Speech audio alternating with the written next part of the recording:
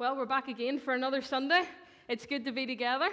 It's not usually me up at the front here, so it's always a bit more nerve-wracking, I think, when you're doing this side of things. But it's really, really good to be here and gathered with you this morning. So this morning we are going to be continuing on in our Better Together, the Power of Unity series, where this week we are going to begin to maybe unpack how we actually are better together in community. So we want to begin to look at how we're called to live in community as the people of God, the importance of church gatherings, as well as how we can all play our part in connecting in here at Carrick Nazarene. So what does it mean for us to actually be gathered together?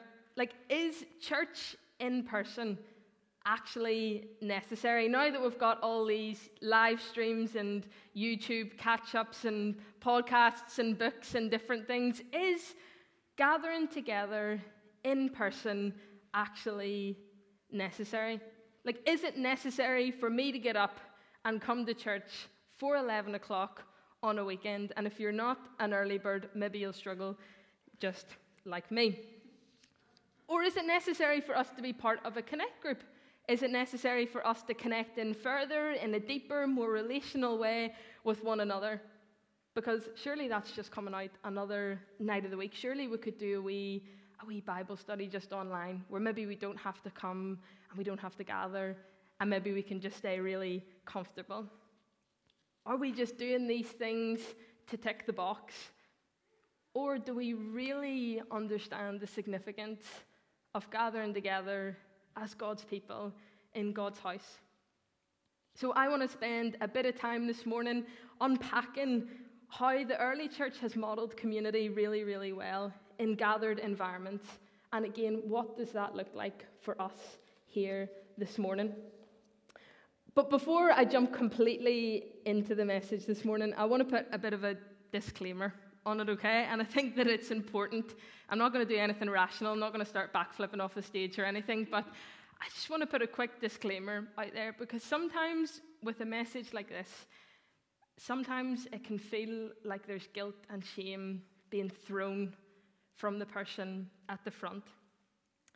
Maybe you're watching online, or maybe you've had to catch up online. Maybe you're not able to get out to the building as often as you would like. Or maybe due to health reasons, work schedules, things that are so beyond our control, we can't gather as much as we would like to. Please don't take criticism this morning. It is not my heart to bring this message as a criticism, because I think there's a difference between choosing to withdraw from community, choosing to withdraw from gatherings and gathering environments, and there being a physical or a health or a work schedule block that actually stops us from being a part of community. So maybe if I don't actually ever know where to look with these cameras, but or up there, here, there, and everywhere. But maybe if you are catching up online or you're watching online and your heart is that you would love to be back here in the building, we want to tell you that we miss you and that we love you and that you're still as much of our family here at Carrick Nazarene. But like I've said, there's a difference between choosing to remove ourselves from community. This is not supposed to be a message that is like riddled and intertwined with guilt and shame, because I'm not here to shame people to coming into church, and I really hope you hear my heart this morning. I am not here to shame anybody to be in gathered environments. I'm not here to force anybody to be part of a connect group. If the Holy Spirit is convicting you and the Lord is prompting you, that's between you and the Lord. But I'm not here to prompt anybody or to shame anybody into doing anything like that. But I don't think that God operates out of guilt or shame either. So my hope is that this message would encourage us to see the value, to begin to unpack the value in being God's people gathered here, who are united in their love and devotion to the Lord and to those around them. So now is probably a good time to pray before we enter in fully into our message. So why don't we bow our heads and just pray as we gather around God's word. Lord, we love you.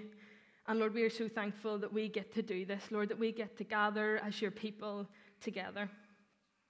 Lord, I just pray this morning that if there is a hint of guilt or shame, or if any of us feel that, Lord, I just pray this morning that you would just wipe that away. Lord, we know that you're a loving, caring Father who doesn't operate out of guilt or shame. And Lord, I pray this morning that as we begin to unpack gathering together, Lord, would we be a community, a gathered people who are united?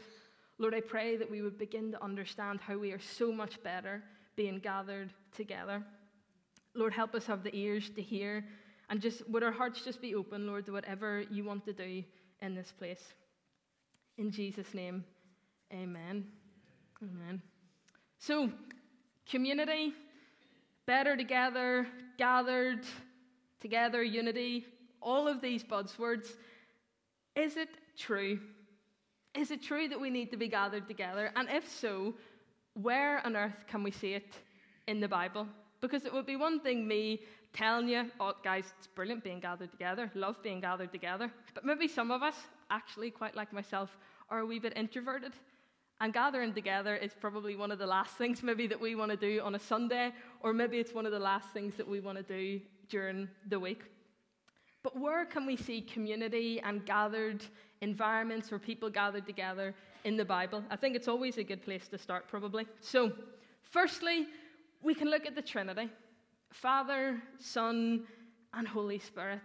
They are all distinctly unique. So very unique and different. And yet they are perfectly united in being, love, and purpose. They all represent a true community of perfect love and harmony and working together. If we look at two scriptures, we can see the Father, the Son, and the Holy Spirit all working together. So they should pop up on the screen for you. But the first one is Genesis 1, verses 1 and 2. And it says this: "In the beginning, God created the heavens and the earth. Now the earth was formless and empty. Darkness was over the surface of the deep, and the Spirit of God was hovering over the waters." We read that the Spirit of God, the Holy Spirit, hovered over the waters at the moment of creation, pointing to the Holy Spirit's intimate involvement in the 6-day process of making the earth and filling it with life. God the Father and God the Holy Spirit were working together as one. We also read in John chapter 1, verses 3, it says this. Now, this is always a wee bit of a tongue twister, so please bear with me. "In the beginning was the Word, and the Word was with God, and the Word was God. He was with God in the beginning. Through him all things were made. Without him nothing was made that has been made." Wee bit of a tongue twister. Yeah, it's always a wee tricky one, isn't it? So this refers to God the Father and God the Son, which in this passage is referred to as the Word, at the beginning of creation, indicating that the Father made all things through the Son and that nothing was created apart from the influence of the Son. So in those two scriptures, we can see that God the Father, the Son, and the Holy Spirit all working together during the creation process. All very different. All very, very different. But yet all working together with one another in unity and in harmony. So we can also look at the beginning of the church where we see community, unity, and togetherness in a totally different light. So here in Acts 2, I personally think it is one of the best descriptions or the best way that I can see community in the Bible. What we see here is a community that are actually living out the commandment given to us in John 13, love one another as I have loved you. A community with that so focused at its heart. So it says this, Acts 2:42 to 47. "They devoted themselves to the apostles' teaching and the fellowship, to the breaking of bread and to prayer. Everyone was filled with awe at the many wonders and signs performed by the apostles. All the believers were together and had everything in common. They sold property and possessions to give to anyone who had need. Every day they continued to meet together in the temple courts. They broke bread in their homes and ate together with glad and sincere hearts, praising God and enjoying the favor of all the people. And the Lord added to their number daily those who were being saved. So the early church, they met together, they prayed, they broke bread, they had meals together. They sold their possessions to be able to give to anybody who had a need. You see, this begins to reveal the spiritual wealth and the spiritual joy of these communities, ending with one of the best lines, and every day the Lord added to their number those who were being saved. So if we just take a quick pause on the book of Acts, and we just take a quick detour to look at Psalm 133, it says this: "How good and pleasant it is when God's people live together in unity. For there the Lord bestows his blessing, even life forevermore." You see, blessing begins to flow from community. God begins to bring increase when we are bound together in love and in unity. So we as the church, we have a responsibility.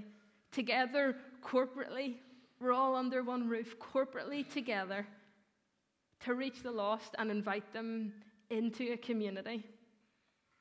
So I want to challenge some of us this morning. How are we inviting others into community? How are we inviting those to gathered events? One of my dad's favourite movies is the Gladiator movie. Anybody seen it? Anybody's favourite? Personally, my hand would be down. Nowhere near my top 100. I just don't enjoy it, and I don't know why. But yeah, my dad's actually a pastor as well, and he'll probably watch this back, bless him. But it's now my turn to use my dad as an example, because if you were ever a pastor's kid or you ever had anybody speak up at the front, you were always the example when it came to obeying parents and all. So now's my time to get my dad back. But personally, it wouldn't be anywhere near my top 100, but that is totally besides the point. He also probably thinks he's a Russell Crowe lookalike, but I would say he'd need to catch himself on. So there we go. But his favourite line from that film, and he says it time and time and time and time again, is this: "What we do in life echoes in eternity." And I'll say it again: what we do in life echoes in eternity. And that is huge for us as believers this morning. We're called to do mission and do mission together. So how can we be doing mission corporately as one, here in Carrick together, united as the church? So we've took our detour, we'd parked Acts, we went quickly to Psalm 133. We're now going to jump back into Acts and away from the Gladiator movie, I'll be glad to know. So how can we take the example of the early church who invested so much into one another? They may have sold all their possessions so that nobody went without, but I think there's something really, really significant in that this morning. We might think that it sounds probably absolutely ridiculous in this day and age. We've got cost of living crisis, that we might sell our stuff, but I wonder if we adopted the same attitude, that nobody went without. How can we invest in community?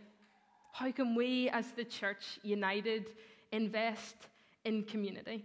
And it might not look like selling everything that we own, and if I was to sell everything that I own, it probably wouldn't amount to very much, but it might not look like selling everything we own. But what if it was that nobody went without a hot meal for the week? Or what if it was that nobody ate that hot meal by themselves? What if we were to adopt some of the same characteristics of the early church? What would it look like for us in a day and age where the cost of living crisis seems to be going up and up and up and up? What would it look like for us to be a generous community, that nobody went without? Whoever was in need, the church helped meet that need as best as we can. what would it look like for us to be a generous church gathered together to rise up within our community with unity at its forefront? To us sitting here this morning, it probably makes no sense that the church shared everything. But it really was just an act of love for one another. And because of it, God infused everything that they did with powerful grace and with great miracles that were done in his name. You see, this was so much a part of the early Christian communities of the early church that Luke actually wrote about it twice in Acts. And we read then in Acts 4, verse 32. All the believers were one in heart and mind. No one claimed that any of their possessions was their own, but they shared everything that they had. The first thing that we can see from that wee verse there is that the believers were all of one heart and of one mind. You see, if Jesus is the one true Lord, then his followers should all be singing off the same hymn sheet. We should be loving the Lord our God with absolutely everything that we have, with everything that we can. And then the second greatest command, loving our neighbor. You see, one heart and one mind. Loving the Lord, loving our neighbor. In saying that, we probably won't agree on absolutely everything that we face, okay? So if I was to come to the welcome team and say, actually, welcome team, I think this week we'll do Hawaiian shirts, I don't think many people would actually begin to agree with me, and Bobby's probably sweating, thinking I'm going to make him wear a Hawaiian shirt. But we won't agree on absolutely everything. But imagine, church, if we were all of one heart and of one mind, that we absolutely loved the Lord our God with everything that we have. And we began to love our neighbours so radically and so generously that we were such a united, gathered people. The second thing we see is this, that no one claimed that any of their possessions was their own, but they shared everything they had. Whenever I first read through some of the early church stuff in Acts, and Acts is one of my favourite books of the Bible. I just think it's filled with lots of adventure and lots of, you just never know what's coming around the corner, I guess, in Acts. But whenever I read this at first, it kind of, on first glance, in probably a way that I would never have looked at it before, I thought it made them sound really, really poor when they didn't claim any of their possessions for themselves, but that they shared everything that they had. But I was then reminded by the Lord that actually this does not mean that they were poor. What it meant was that they were not driven by greed. They weren't driven by their possessions. Their possessions weren't in control of them. Their money wasn't in control of them. What it means is that they were moved into action, that they were moved into action by love for one another way more than they were moved by their material things. Because they were of one heart and one mind, of affection for one another, they acted completely selfishly. They took care of those in need without complaint and without expecting anything in return. And I don't know about you, sometimes whenever I feel like I'm doing a good wee generous thing here, I'll pop the pound in the box. I'm almost expecting a pound to come back into my pocket. But what I'm seeing here in the early church was that they weren't expecting anything in return. Those who had simply shared so that those in need got. How can we begin to adopt the characteristics of the early church? How can we begin to set greed, possessions, money aside so that we can be a gathered people who are so generous? That we can be a gathered people who rise up with unity at its forefront. So now that we've begun to unpack what community can look like, and we've looked at our early church in Acts there, I want to give us 4 quick reasons why I believe it's still necessary for us to be gathered together in person.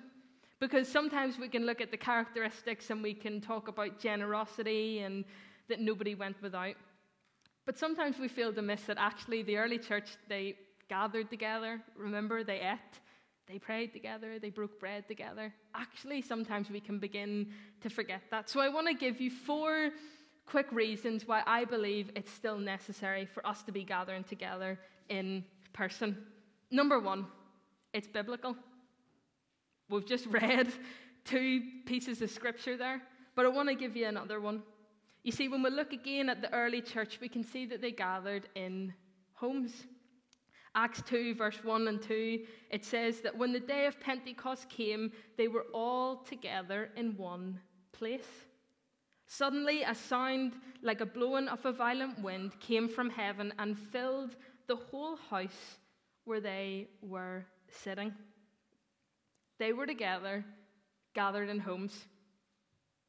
They were together in smaller groups where they shared meals and they shared life together. And if maybe you are part of a Connect group or maybe you're not, whenever I read something like this, it does just really remind me of a Connect group sometimes, where we're sharing life, we're learning with one another, we're being real, we're being honest. Maybe if you've got a good Connect group leader, they'll maybe give you a cup of tea, a cup of coffee, or maybe a wee donut, who knows? But it's biblical to connect with one another. So they gathered in homes, we see there, but they also went to the synagogue. In Acts 3 and 5, that the early church regularly all gathered together at the temple.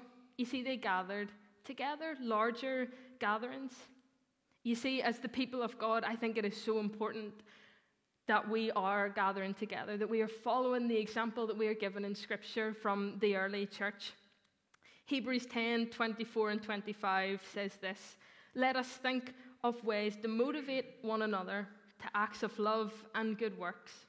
And let us not neglect our meeting together." I'll say it again. "And let us not neglect our meeting together, as some people do, but encourage one another, especially now that the day of his return is drawn near."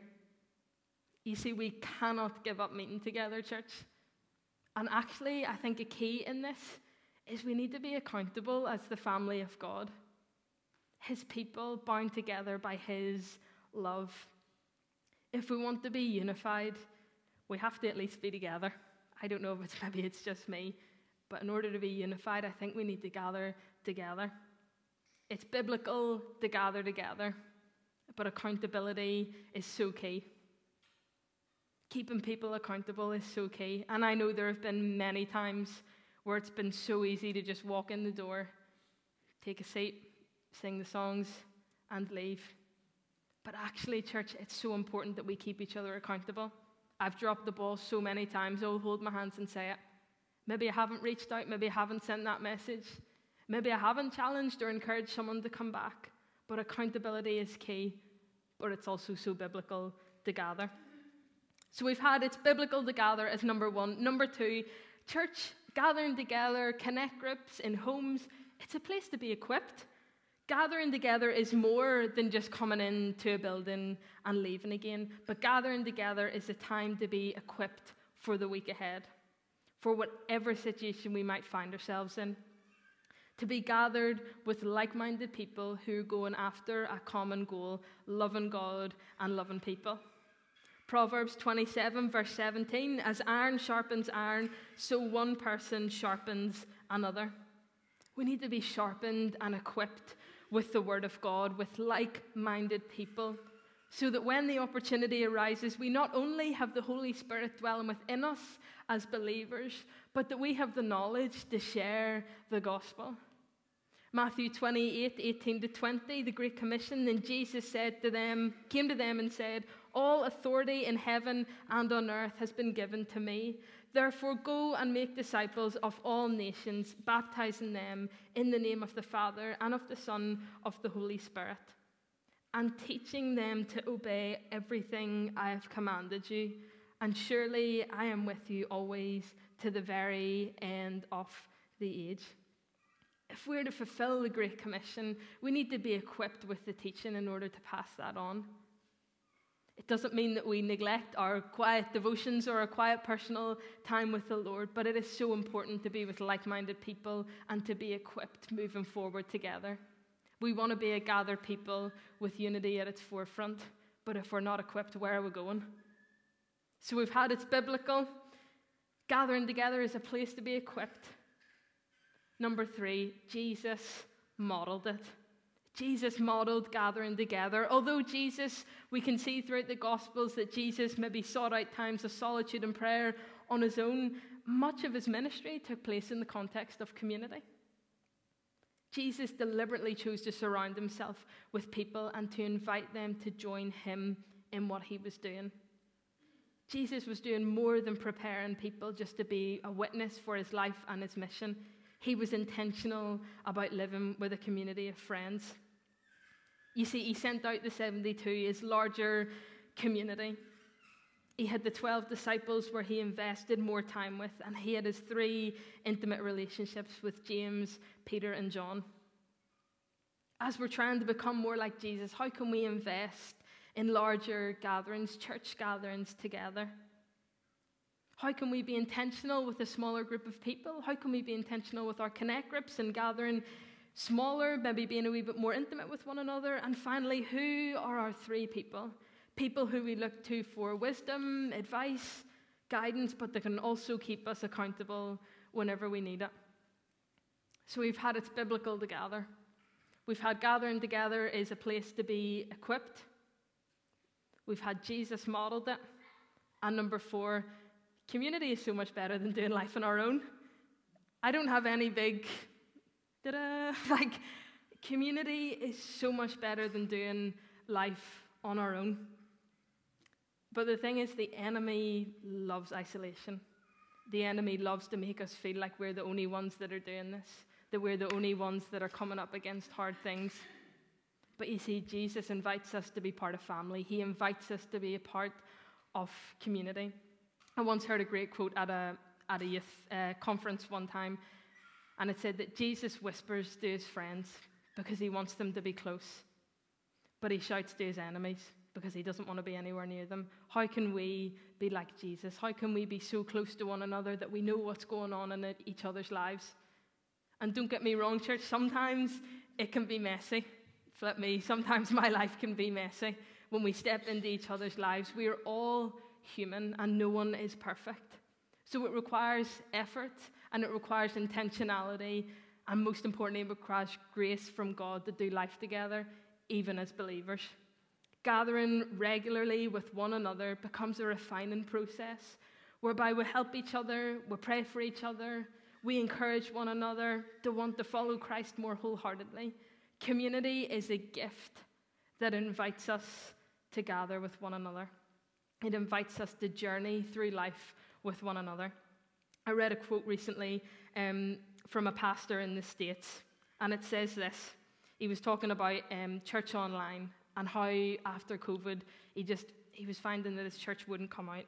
And he says this: there is something better. To worship God together and to be committed to worshiping him together, to hear his word together. Do not reduce church to listening to a podcast. It is so much more than that. It's community, it's worshiping with others, praying for others, hurting with others, serving others, being involved in the life of others. Don't reduce church to whatever we find online. How can we gather together? Ecclesiastes 4 verses 9 to 12 says this: 2 are better than 1, because they have a good return for their labor. If either of them falls down, one can help the other up. But pity anyone who falls and has no one to help them up. Also, if 2 lie down together, they will keep warm, but how can one keep warm alone? Though one may be overpowered, 2 can defend themselves. A cord of 3 strands is not easily broken. Church, it is so much better doing community with like-minded people who are going after a common goal to love God and to love people. So we've had 4 ways there that I can kind of see why it's still important that we gather together. But I wonder, as we've been listening, or maybe we've been challenged, I wonder where the Lord is inviting you to connect in a deeper way in the church family. I wonder, is it joining a connect group that maybe you've put off for so long? I wonder, is it serving on a team? Is it opening up your home for a meal? Is it going for coffee with someone? Or is it hanging back for an extra 5 minutes after the service to connect in with one another? But I just want to add this in as we begin to close. Vulnerability is a real gift to the church. Authentic community is a gift to the church, where we don't have to pretend to be okay, where we don't have to pretend that life is absolutely all roses and, I don't know, some other nice flowers. Real, authentic, vulnerable community is so important within the church. You see, we get to step into connect groups or church or together with friends, being real and having people around us that we know are going to pray for us, that are going to encourage us and are going to stir us up wherever we're at. C.S. Lewis says, deep community is not the goal a church seeks, but the result of people living for something greater than themselves. You see, when we choose to live wholeheartedly for Jesus, when we choose to lay everything down at his feet and say, Jesus, I'm all in, we are choosing to live for something greater than ourselves.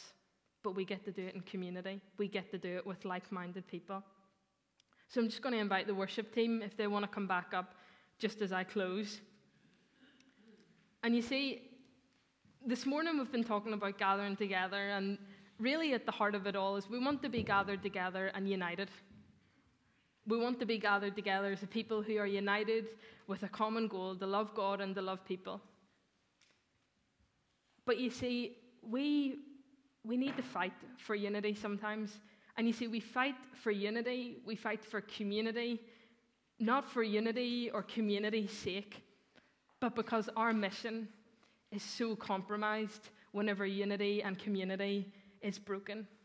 You see, we're a family of God. We're a family of believers with a mission that is far too vital to put at risk.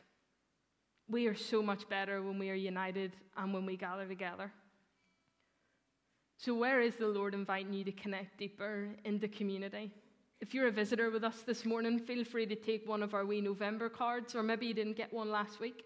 We have a card of things that are going on in church throughout the month of November. There's numerous ways that we can connect in this morning. But how can we be united and together as the people of God as we do that? So why don't we stand just as I pray to close. So if you want to stand with me, just before we enter into a final piece of worship. So Heavenly Father, we thank you for the gift of church. Lord, we thank you for the gift of doing life together. Lord, I pray this morning that this would not have been something that was riddled with guilt, but Lord, I just pray this morning that we would know and feel how loved and accepted we are as a community here at Carrick Nazarene Church.